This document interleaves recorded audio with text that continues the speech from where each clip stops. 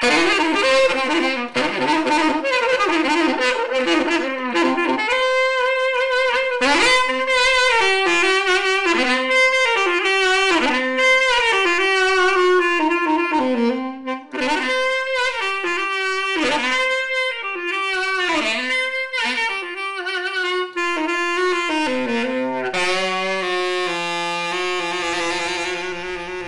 velkommen til Hyllands verden. Jeg heter Thomas Hylland Eriksen, og dette er min podcast som jeg bruker til å snakke med interessante mennesker om ting som jeg synes er viktige og interessante. Og nå om dagen er jeg veldig opptatt av den teknologien som kanskje mer enn noen annen preger vår tid, og er med på å definere den tiden vi lever i nesten over hele verden. Og jeg snakker selvfølgelig om smarttelefonen. Og i dag har jeg med meg sosialantropolog og forsker Henrik Sinding Larsen, som i mange år har jobbet med temaer som har direkte og indirekte å gjøre med det vi gjør med smarttelefonen. Og det er et begrep særlig som Henrik har innført, og som han har holdt på med i hvert fall i 30 år, og som er kulturhistorisk, og hvor vi kan se det kanskje som at smarttelefonen foreløpig er siste lille skudd på stammen. Og dette begrepet er det han kaller eksternalisering. Så velkommen hit, Henrik. Takk for det. Og kan du bare forklare oss hva du legger i begrepet eksternalisering? Si litt om det. Ja, som du nevnte, så har jeg holdt på med dette i veldig mange tiår. Så det er vanskelig å si noe helt kort, men hvis vi begynner med selve begrepet eksternalisering, så ligger det jo i ordet ekstern, at det er et skille mellom noe som er internt og noe som er eksternt. Ja. Og eksternalisering, det er da en prosess hvor noe som før var internt, får et eksternt, et ytre uttrykk. Så det er forholdet på en måte mellom det indre og ytre som dette dypest sett handler om. Og eksternalisering kunne kanskje i sånn veldig sånn bokstavelig oversettelse kalles ytterliggjøring. Det er noe som skjer ytre. Men når man da legger noe ut, og noe blir ytre, så påvirker også det indre. Så hele kulturhistorien, og faktisk også naturhistorien, kan forstås som et stadig endret forhold mellom det indre og ytre, og hvor stadig nye ting får en ytre form som det ikke hadde før. Ja, du kan jo gi noen eksempler. Ja, altså språket har jo vi oppfatter jo på en måte at vi har språket inni oss og uttrykker oss med ord. Og i veldig mange tusen år så var jo det bare basert på muntlighet. Men det som skjedde med skriftrevolusjonen i Mesopotamia, som omkring 3000 før Kristus, det var jo da at tanker som før bare hadde eksistert enten inni hver enkelt eller i det flyktige lydmediet som muntlig språk er, det fikk en ytre form i form av skrift. Og det regner jeg som en veldig viktig form for eksternalisering. Men språk i seg selv er også en eksternalisering. Ja. Og så jeg er spesielt opptatt av eksternalisering av tegn, da. Så det vi snakker om her er egentlig at vi plasserer kunnskap og informasjon utenfor oss selv. Ja, altså det får en ytre form, og i den ytre formen så har det noen egenskaper som er annerledes enn i den som var indre. Nå er det egentlig, dette er et veldig komplisert felt, slik at når man liksom begynner, så liksom først kommer det en forklaring, og så er den brukbar et stykke på vei, men så er det ikke så enkelt allikevel. Fordi at hva som er indre og hva som er ytre, det er jo i stedet for å oppfatte at liksom skriften er ytre og vi er indre, så går det også an å oppfatte at vi har utvidet oss selv til å omfatte mer. Slik at vi har utvidet vårt indre. Ja. Sånn at, og det gjør da at skriften er ikke bare ytre, det er også et utvidet indre, kan man si. Ja, det kan du si. Men la oss si det sånn at en form for eksternalisering av tiden, for eksempel. Vi plasserer tiden utenfor oss selv gjennom klokker og kalendere. Det er jo en type eksternalisering.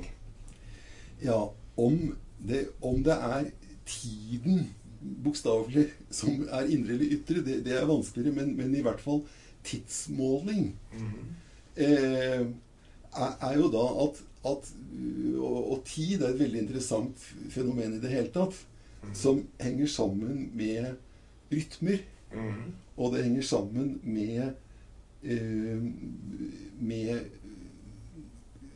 utviklingen av alle ting i retning av mer kaos eller mer entropi, som det kalles. Det vil si at verden rent fysisk går i en slags oppløsning langsomt. Og at biologien og vi kropper og dyr og mennesker og alt, de måte motvirker dette ved å skape våre egne rytmer som vedlikeholdes og gjentas. Ja. Og forholdet mellom måte, disse regulære rytmene og den tiden som går, det er på en måte forholdet mellom en slags sånn syklisk tid og en lineær tid. Begynner å bli abstrakt og vanskelig. Men i hvert fall klokker og tidsmålere, det er jo på en måte alle sammen små rytmer som vi har som referanserytmer i forhold til andre rytmer vi har i kroppen, eller som vi har omkring. Ja, det er akkurat det jeg vet. Det var det jeg mente. Fordi det er ikke lenger bare din subjektive tidsopplevelse, men det er en koordinert og synkronisert tid som du deler med andre, fordi dere er enige om hva det vil si at klokken er 11:15 på formiddagen. Og da er det jo plassert utenfor deg selv. Ja, altså det er at vi får en felles referanserytme som vi har en annen type kontroll over enn døgnrytmen. Ja. Det er klart at solen og døgnrytmen, det er en referanserytme som vi har hatt hele tiden. Men den varierer gjennom året, og den har du kan si, den er tilsynelatende jevn, men den er jo ikke jevn. Men derimot å finne da vår egen rytme som vi da har som referanserytme, som vi selv kan lage, det er noe nytt. Og når da måtte den bli lagt ut og får ytre former, så er det en form for eksternalisering. Ja, men den form for eksternalisering som du begynte å snakke om, og som er mest relevant når vi skal over på smarttelefoner kanskje, det er den som har å gjøre med språk og tekst og kunnskap. Altså at vi plasserer kunnskapen andre steder, så vi slipper å gå rundt med den inne i hodene våre. Ja, altså ja og nei. Altså smarttelefonen er jo ikke én teknologi og én ting. Nei. Og det er ikke noe tvil om at smarttelefonen for veldig mange mennesker fungerer som klokke. Og at den er en klokke. Den er det i tillegg til alt annet. Ja. I tillegg til alt annet. Du kan visst nok ringe med den nå, har jeg hørt. Men den er da av en slik art at du trenger ikke lenger å gå rundt og huske hva som er hovedstaden i Venezuela, fordi det kan du finne med et enkelt tastetrykk. Eller du trenger ikke å huske når Nelson Mandela døde, fordi det står på Wikipedia, og du har alltid mobilen med deg, så du kan finne det ut. Så man trenger med andre ord ikke å gå rundt med all kunnskapen sin inn i hodet, fordi man har plassert en del av den utenfor seg selv på nettet. Og i våre dager har vi jo nettet med oss overalt hvor vi går, fordi vi går rundt med disse telefonene. Ja. Og det er på en måte det forvirrende, fordi at en smarttelefon er så utrolig mye forskjellig. Ja. Den er et vindu inn til da, som du sier, nettet, som igjen bygger på biblioteker og masse andre ting, slik at det er på en måte hele kulturhistorien som kommer gjennom en liten skjerm. Ja, det utrolig. Det fantastisk. Det var veldig, veldig godt sagt. Men altså, og la oss vende tilbake til det, fordi det var noe som for meg som i 50-årene og vokste opp uten mobiltelefon i det hele tatt, tok det jo lang tid å skjønne at en smarttelefon egentlig ikke en telefon. Det ikke det som poenget. Vi lo jo litt av Apple da de lanserte den første iPhonen i 2007, fordi den var så dårlig å ringe med. Og vi skjønte ikke da at ringingen var liksom bare en sånn tilleggsfunksjon. At det var andre ting som var viktigere. Ting som Google Maps, ikke sant, som gjør deg i stand til å orientere deg med hensyn til sted, e-post, kalender, som du sier, klokke, alle mulige andre ting. Men la meg stille deg bare et personlig spørsmål om smarttelefonen. Hva slags forhold har du til smarttelefonen? Ja, for det første så jeg fullstendig avhengig av den, som de fleste andre. Ja, hva bruker du den til? Jeg bruker den blant annet som klokke, og ikke minst som vekkerklokke. Den kan stille den på mange sympatiske måter å vekke på, mer enn gamle vekkerklokker. Ja. Men ellers så bruker jeg den selvfølgelig som penger. Betaler og vipser og selvfølgelig da til e-poster og sms-er og all slags personlig kommunikasjon. Men aller best, eller kanskje den største revolusjonen og betydningen for meg som tilgang på internett. Slik at det er de mest utrolige ting man får gjort på smarttelefonen. Og da snakker du om å skaffe deg kunnskap og lese og oppdatere deg på nyheter, eller lese fagartikler, eller... Ja, alt sammen. Men ikke minst fagartikler. Slik at jeg føler at altså, måten å studere og forske på er helt annerledes nå enn tidligere. Og jeg føler at jeg bare får utnyttet en bitteliten del, og det selvfølgelig gjør jo alle andre også. Det er ikke noe snakk om å måtte vite hva internett er. Det er en absurditet. Men jeg kan si et eksempel i går som jeg synes var morsomt. Da hadde jeg da leste jeg en artikkel, og så kom jeg til det var om evolusjonsbiologi, som jeg prøver å koble til disse andre eksternaliseringsideene. Og så kom jeg da til en ligning som kalles for Price-ligningen, oppkalt etter en George Price. Og jeg er ikke så stiv i matematikk, så jeg må prøve da, og da gikk jeg til smarttelefonen og søkte på George Price og denne ligningen, for å prøve å få en forklaring, for det er helt utrolig hvor man kan finne av YouTube-videoer av gode forelesninger om omtrent hva det skal være. Og så søkte jeg på YouTube og fant da en forelesning om George Price og hans ligning. Og så begynte jeg å lytte på den, som var tatt opp fra en bokhandel i New York, hvor en forfatter som da hadde skrevet en biografi om George Price fortalte om hans liv og levnet, hvor jeg da endte med å bli fortapt i egentlig noe helt annet enn det opprinnelig. Slik at jeg har bare foreløpig overfladisk greid å komme til bunns, eller jeg er ikke kommet til bunns, men jeg prøver å gå løs på selve ligningen. Men så ble jeg fortapt da i George Price' liv og skjebne, som viste seg da å være en høyt fungerende autist som hadde funnet en slags sånn ligning for hvordan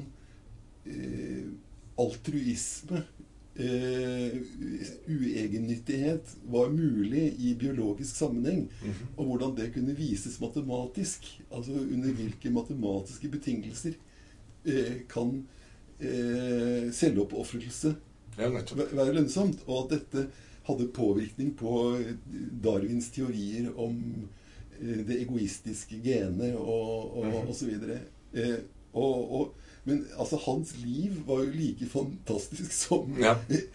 Men slik at du kan si at hvis man da har anlegg for å være interessert i mange ting og litt åpen for digresjoner, så er jo dette en livsfarlig teknologi. Ja, det er det. Det er det. Men det er bare den ene siden ved det. At det er livsfarlig teknologi som man anlegger for digresjoner, for da tar det ene det andre.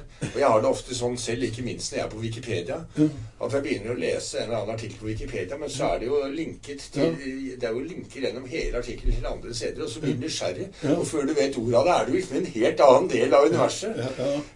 Men det er nå en side ved det. En annen side ved det er jo, og det henger jo sammen med din forskning rundt eksternalisering, tenker jeg. Hukommelse, erindring, konsentrasjon, evnen til å produsere kunnskap kumulativt. Det er jo mye bekymring knyttet til det, fordi det er så flyktig. Det er riktig at du har all informasjon i hele verden liksom, i lomma, fordi du går rundt med den telefonen som er oppkoblet til internett, men samtidig så er det vel en tendens at det bare blir fragmenter, og at det blir ting som ikke henger sammen, og at det blir lite kumulativt, sammenlignet med å lese en tykk bok. Jeg vet ikke om jeg er enig i det nødvendigvis. Jeg tror faktisk at internett kan skape en mye større fordypning enn tidligere. Fordi at man kan forfølge en tanke, og når man før måtte byttet mot 'dette skjønner jeg ikke', så plutselig så finnes det nå nye linker og nye åpninger, slik at du kan komme forbi hindre som man ikke kunne komme forbi tidligere, fordi at det forutsatte at du gikk på biblioteket, og at de kanskje bestilte en papirkopi fra et eller annet sted langt borte, og så videre. Slik at jeg tror tvert imot at det går an å komme mye dypere ved hjelp av internett enn med bøker. Men det kan hende at liksom forholdet til underholdning og spill og en del andre ting påvirker den allmenne sånn rastløsheten som gjør at man ikke bruker internettet på den konsentrerte måten. Ja, men det er nok mange som, jeg tror nok det er mange som ikke bruker internett på den måten du snakker om, men det er viktig at vi holder det åpent, at det faktisk er en mulighet som man kan benytte seg av, og at det ligger en skattkiste, altså en bunnløs gullgruve der ute, som det bare er å begynne å skrape i, altså for å hente disse små gullklumpene. Og det du sier minner meg om en studie jeg nettopp leste fra Sør-Korea, hvor de hadde faktisk gjort en empirisk studie, altså de hadde intervjuet 60-70 mennesker om deres forhold til smarttelefonen. Og samtlige var udelt positive, og de mente at de gjorde dem smartere. Smarttelefonen gjorde deg smartere. Mens en vanlig oppfatning i vår del av verden er jo at smarttelefonen gjør oss dummere.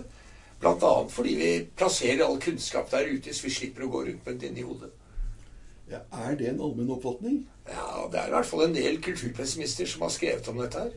Ja, men fra en del kulturpessimister til allmenn er litt raskt, vil jeg si. Ja, ok.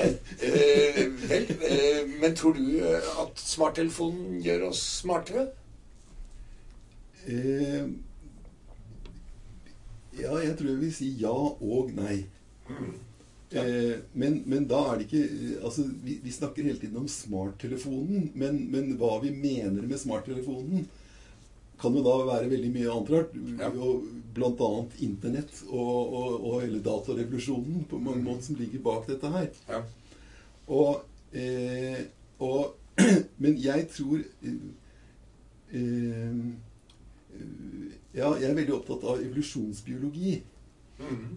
For jeg tror den inneholder en del viktig kunnskap som trenger å tilflyte både antropologi og andre humanistiske og samfunnsvitenskapelige fag.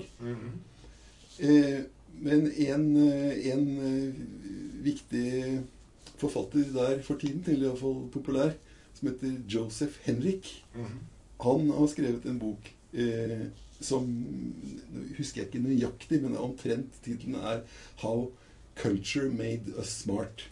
Ja. Og smart er jo blitt et veldig viktig begrep i samfunnet generelt da. Slik at det er vel noen bruker det som synonym med intelligens, men det er i hvert fall smart er et viktig ord, og liksom, det selger. Ja. Og da liksom er spørsmålet, hva vil det si å være smart? Hva gjør oss smart? Og det kan igjen koble videre til dette eksternaliseringsgreiene, at vi kulturhistorien kan leses som en økende grad av eksternalisering. Og noen vil da også påstå at dette er en økende grad av smarthet eller intelligens. Altså at dette er tegn på at vi blir smartere og mer intelligente. Ja. Men hvis vi da kobler det til evolusjonsbiologi, og ser hva vil det si å være smart? Jo, det vil jo da si å kunne utnytte ressursene på en bedre måte, og få flere avkom og være en suksessfull art, liksom. Og så er liksom spørsmålet, er mennesket en suksessfull art? Og det mener jeg det går å stille store spørsmål med. Ut fra vanlige sånne evolusjonsbiologiske kriterier så har vi nok antagelig vært det inntil nå nylig. Vi har jo sprengt akkorden totalt. Vi dominerer planeten. Vi dominerer. Men så er spørsmålet, hvor smart er det på litt lengre sikt? Ja da, men problemet er at evolusjonen kjenner jo bare kortsiktige gevinster. Evolusjonen klarer ikke å planlegge samtidig langsiktig. Nei, men det er ikke spørsmålet om å planlegge, men det er bare å konstatere, liksom, er det vi holder på med smart? Ja, nettopp, ja. Det er der kulturen kommer inn. Kulturen gjør oss i stand til å planlegge langsiktig. Og blir vi smartere av denne hektiske rastløsheten som de nye mediene avstedkommer i den sammenheng, med tanke på langsiktig planlegging? Ja, og der tror jeg mitt hovedsvar er nei. Ja. Jeg tror tvert imot at vi er ikke i ferd med å løse problemet, vi er i ferd med å lage problemet større og større. Så akkurat nå så er jeg veldig pessimist. Det går ikke i riktig retning, det går i feil retning. Ja, altså nå tenker du på verdens utvikling generelt? Ja, og på en måte har vi mer kunnskap? Er vi bedre i stand til å løse våre problemer nå enn vi var for 50 år siden eller 100 år siden? Og da vil jeg si nei. Ja, men det er jo, det ligger en mulig motsigelse her, Henrik, fordi altså jeg følger deg, og jeg er nok langt på vei enig i det du sier, men samtidig så har vi jo den enestående muligheten til å skaffe oss veldig mye mer kunnskap enn før. Men det ser ut som vi ikke benytter oss av den muligheten i tilstrekkelig grad, da. Ja, og det er fordi, tror jeg, at veldig mye er et spørsmål om forholdet mellom rytmer. Vi kommer tilbake til dette med tid. Du kan si alle arter, de lever i en del av verden som da blir kalt for deres nisje eller habitat, eller hvor vi lever. Altså, og da vil det være en eller annen form for sånn grensesnitt eller forhold mellom det vi kan oppfatte som menneske eller oss, og så er det noe utenfor som er med å danne premisser for våre liv. Og det var jo da Darwins store idé, det er at liksom den grenseflaten der, den overgangen, det er det han kaller for tilpassning, eller adaptation. Og så er vi da mer eller mindre tilpasset i den grad vi klarer å utnytte de ressursene som vi trenger. Ja, og forplante oss. Og forplante oss. Ja.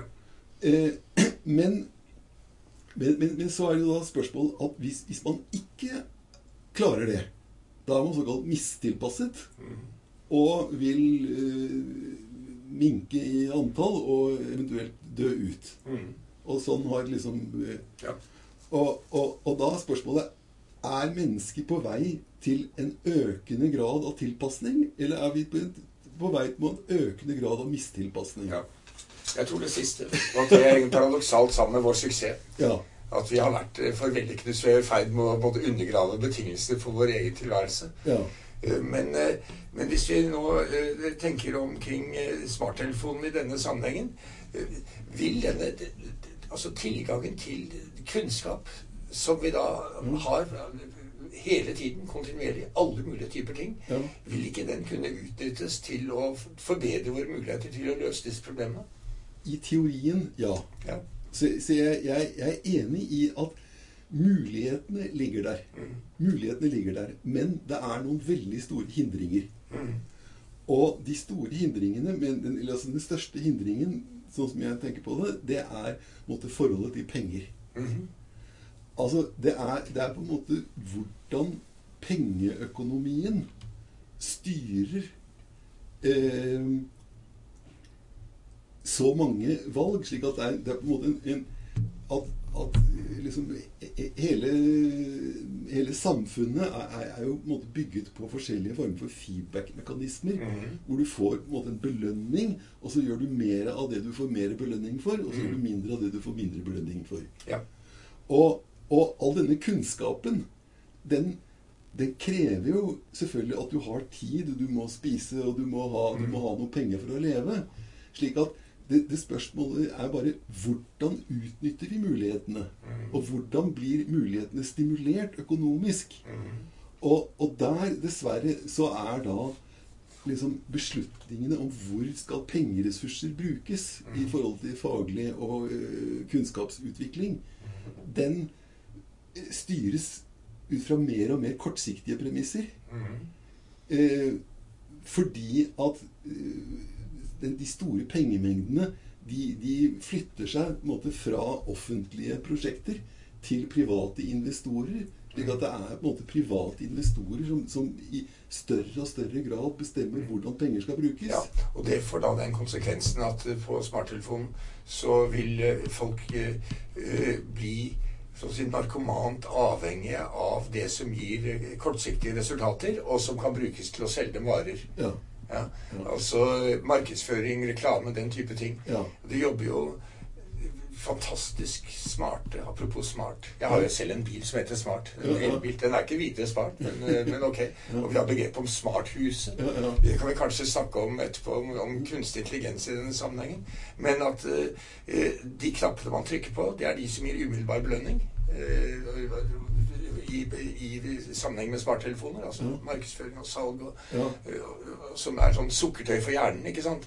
Mens det som krever motstand, det kommer i annen rekke, og det krever langsomhet og konsentrasjon. Og det er der jeg tror at en munketilværelse hvor du sitter med en bokhylle vil gjøre deg klokere enn en rastløs postmoderne tilværelse hvor du har all verdens informasjon at your fingertips, men hvor du halser hit og dit, og kanskje er innom en 20-30 apper om dagen, og du må innom Tinder for å se om det er noen damer, og du må innom Facebook for å se om det er noen som fremdeles liker deg, og du må innom Instagram for å dele dine opplevelser av solnedganger. Ja, altså det er helt klart at skal vi forstå hvor vi er på vei, så er det ekstremt viktig å forstå belønningssystemer. Altså hvordan er belønningssystemene i hodet i forhold til dopamin eller glede eller rus eller hva vi enn får av bekreftelser. Så det er på et psykologisk og nevrologisk plan. Men i samfunnet så må man også se på da penger som et belønningssystem. Hvordan fungerer dette belønningssystemet? Og denne med kortsiktigheten er selvfølgelig et nøkkelord og et hovedproblem. Hvor skal vi få langsiktigheten fra? Men jeg tror ikke nødvendigvis at langsiktighet er det samme som langsomhet. Nei. Slik at denne her munken i klosteret med all verdens tykke bøker, jeg er ikke så sikker på at vedkommende greier å finne de riktige løsningene. Neida. Det har du rett i. Men vi trenger på en måte et belønningssystem som kan belønne større og mer langsiktige helheter. Og finne en mer sånn at balanse blir et viktigere begrep enn maks. Og det er jo interessant i forhold til den kinesiske eller orientalske eller indiske tradisjonen, hvor på en måte balanse, yin og yang, altså at liksom det hele tiden så er balanse og harmoni er målet. Mens vi har hatt en ekspanderende tendens til at liksom, det er erobring og mer som er et hovedmål. Ja da. Dessverre så har nok Kina skiftet litt. Ja, det er nok det er mye i det at Kina har forandret seg litt de siste årene og ganske fort. Men det viser også at andre kulturelle forandringer kanskje også er mulige. Og det du sier minner meg om en maksime fra Nobelprisvinneren Herbert Simon. Ikke sant? Man is an optimizer, not a maximizer. Altså at de fleste av oss er egentlig fornøyd med at det passer bra. Det må ikke være perfekt. Og vi er villige til å leve i en tilværelse med mange kompromisser. Men for å vende litt tilbake til denne dingsen, da, smarttelefonen, og hvilken rolle den har her i de større sammenhengene. Altså en ting er nå, du sier at vi har alle disse appene, vi kan gjøre alle mulige ting. Folk bruker jo treningsapper, ikke sant, og som måler hjerterytmen deres omtrent, og altså det finnes grenseløse ting. Det finnes til og med apper som hjelper deg å bruke smarttelefonen din mindre. Har du noen opplevelse av og til av at smarttelefonen er en distraksjon som hindrer deg å konsentrere deg dypt om noe? Absolutt. Ja, og har du noen metoder for å unngå det? Skrur du den av? Legger du den i en skuff? Ja, altså nå blander det seg litt med smarttelefon og PC. Ja, men det er greit. Du kan jo bruke det er i orden. Ja, men jeg har slettet enkelte spill fra slik at det følte jeg var på en måte at jeg klarte ikke å stå imot litt dustete ting som man blir opphengt i. Ja, det gjorde jeg også en gang. Merkelig nok er jeg helt avvent. Jeg spiller ikke lenger i det hele tatt. Men jeg gjorde det i noen år. Ja, nei, sånn sjakk og sudoku og sånn. Ja, nei, jeg spiller sjakk av og til, men ja, nettopp. Men det er ikke sånn at du bevisst liksom passer på å glemme den hjemme av og til for å se hvordan det oppleves? Nei, men den har brutt sammen noen ganger. Og da er jeg jo ganske fortvilet over det, men jeg prøver samtidig å benytte anledningen til å kjenne etter hvordan det er å ikke ha den. Ja. Det er fryktelig interessant. Altså, både du og jeg var til stede på et seminar for ikke så lenge siden med forskeren Rich Ling, som er en av de som har skrevet mest og lengst om mobiltelefoni. Og han fortalte da historier om hvordan det var før man hadde mobiltelefoner. Man klarte ikke å komme i kontakt med hverandre hvis man ikke visste hvor den andre var.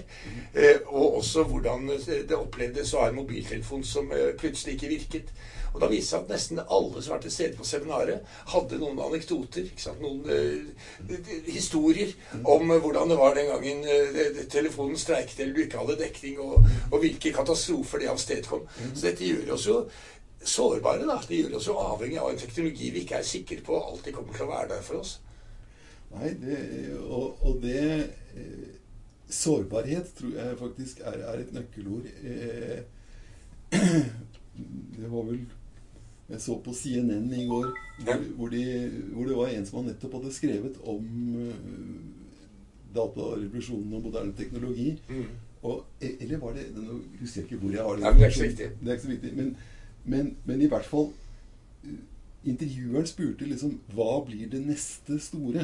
Hva er det liksom det neste store temaet? Og han mente da at det neste som for så vidt folk er klar over det allerede, men det kommer til å bli mye sterkere i fremtiden, det er sånn cybersecurity og cyberwar. Altså at dette kommer til å bli gjenstand for krig og forsvar, og at denne sårbarheten kommer bare til å øke og bli mer og mer present.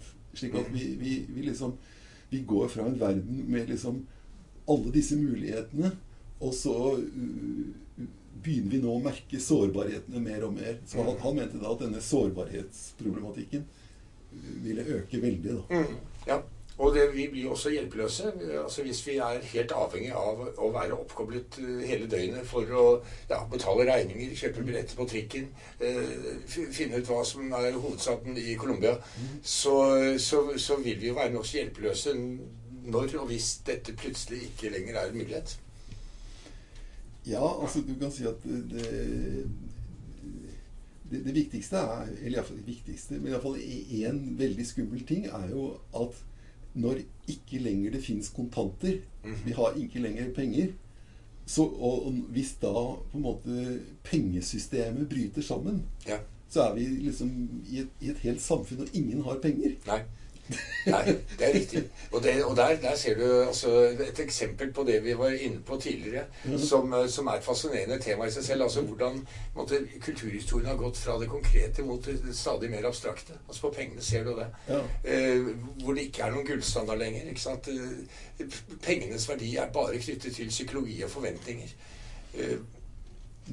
Både ja og nei. Altså for det er egentlig det interessante med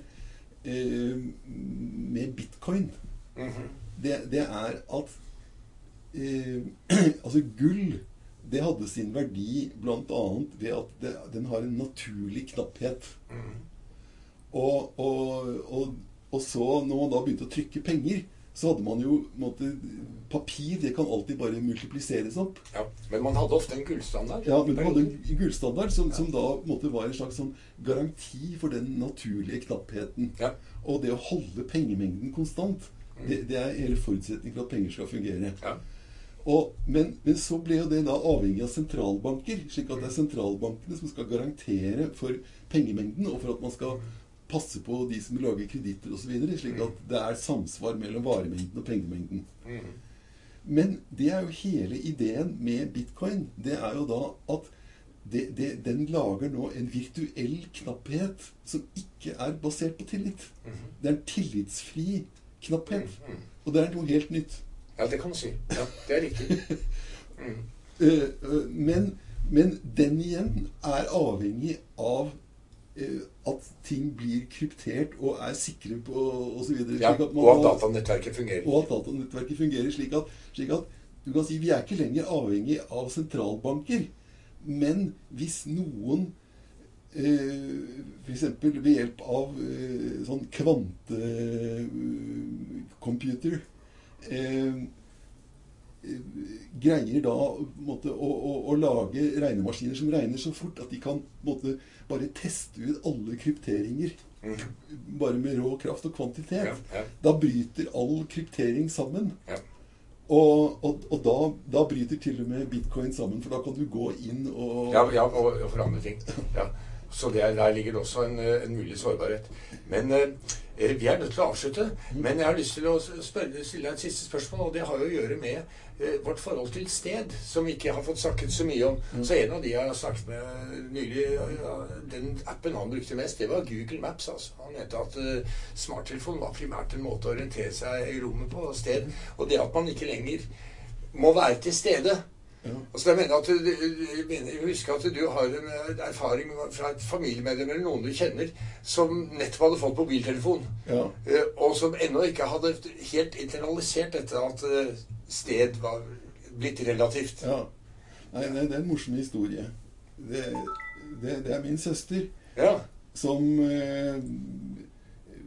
var veldig lenge skeptisk til mobiltelefon, men på et tidspunkt så fant hun ut at hun skulle bo borte fra mannen sin en periode for å studere. Og de trengte å kommunisere, så hun gikk med på å ha en mobiltelefon. Ja, nettopp. Og han var i Tromsø, og hun var i Oslo.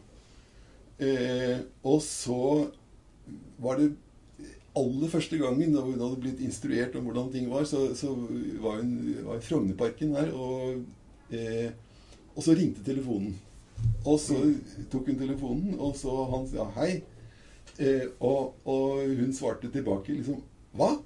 Hvordan visste du at jeg var her? Ja, nettopp. Og det skyldtes jo da at hun var fremdeles i en verden av fasttelefoner, hvor telefon og sted var uløselig knyttet sammen.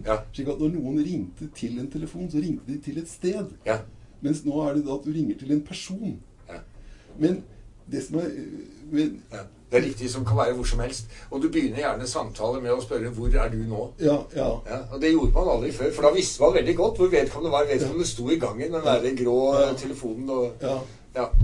Slik at det jo da veldig interessant hvordan telefonen på en måte blitt knyttet til person i stedet for sted. Ja. Men det også interessant, og det at da jeg fortalte denne historien første gang, så det flere som synes den morsom og ler. Men så det andre sammenhenger hvor folk ikke ler. Ja, for de skjønner den ikke. Fordi de for unge. Ja. De vet ikke hva på en måte forholdet mellom fasttelefoner og sted Nei. Og det i grunnen et interessant bilde, fordi at det klart at min søster, hun gjorde jo dette bare en gang, så skjønte hun det etterpå. Ja. Og det en illustrasjon på at et aspekt ved den tidligere teknologien, som da mindre eksternalisert på en måte, vi glemmer hvordan det var veldig fort når den nye kommer. Og så det bare et lite vindu hvor på en måte man i begge deler. I begge verdener, ja. I begge verdener. Og det vinduet, det må utnyttes til å forstå hva det som skjer. Ja. Spørsmålet om det i ferd med å lukke seg nå? Det absolutt i ferd med å lukke seg. Og derfor så mener jeg at forskning på hva mobiltelefoner og gjør, eller smarttelefoner, utrolig viktig. Og at dette grovt undervurdert. Ja. Og du har et åpent sinn i forhold til disse tingene. Du ikke veldig begeistret eller veldig bekymret. Altså, du mer nysgjerrighetsdrevet, vil du ikke si det? Jo, altså, men jeg merker en ting som jeg bekymret for egen del, og det at selve personforståelsen, hva vil det si å være et menneske, og hva intimitet? Der merker jeg at jeg antagelig uhelbredelig gammeldags. Altså, jeg klarer ikke Facebook-intimiteten. Nei. Jeg tror man må ha vokst opp med det, eller jeg vet ikke helt hva det men det bekymrer meg. Ja, nei, det folk i vår generasjon også som bruker Facebook til nokså private og personlige ting, har jeg sett. Ja. Så det har nok også litt å gjøre med personlighet og andre ting, men jeg kan veldig godt identifisere meg med det du sier. Det noe rart som skjer der. Vi får kontakt med veldig mange flere, og de veldig mye mer spredt, men hva slags type kontakt det? Det ikke et spørsmål vi kan svare på her og nå, for nå tror jeg vi må avslutte dessverre, selv om vi kunne holdt på i hvert fall et par timer til. Så da vil jeg takke deg, Henrik Larsen, sosialantropolog og forsker, for at du kom til Hylands Verden og snakket om både de veldig store ting og de veldig lange linjer, og de veldig små ting og de veldig korte linjer, og klarte å koble dem sammen på en spennende måte. Og så vil jeg få lov til å takke dere som gadd å høre på dette, og håper at dere kommer tilbake til Hylands Verden i neste uke.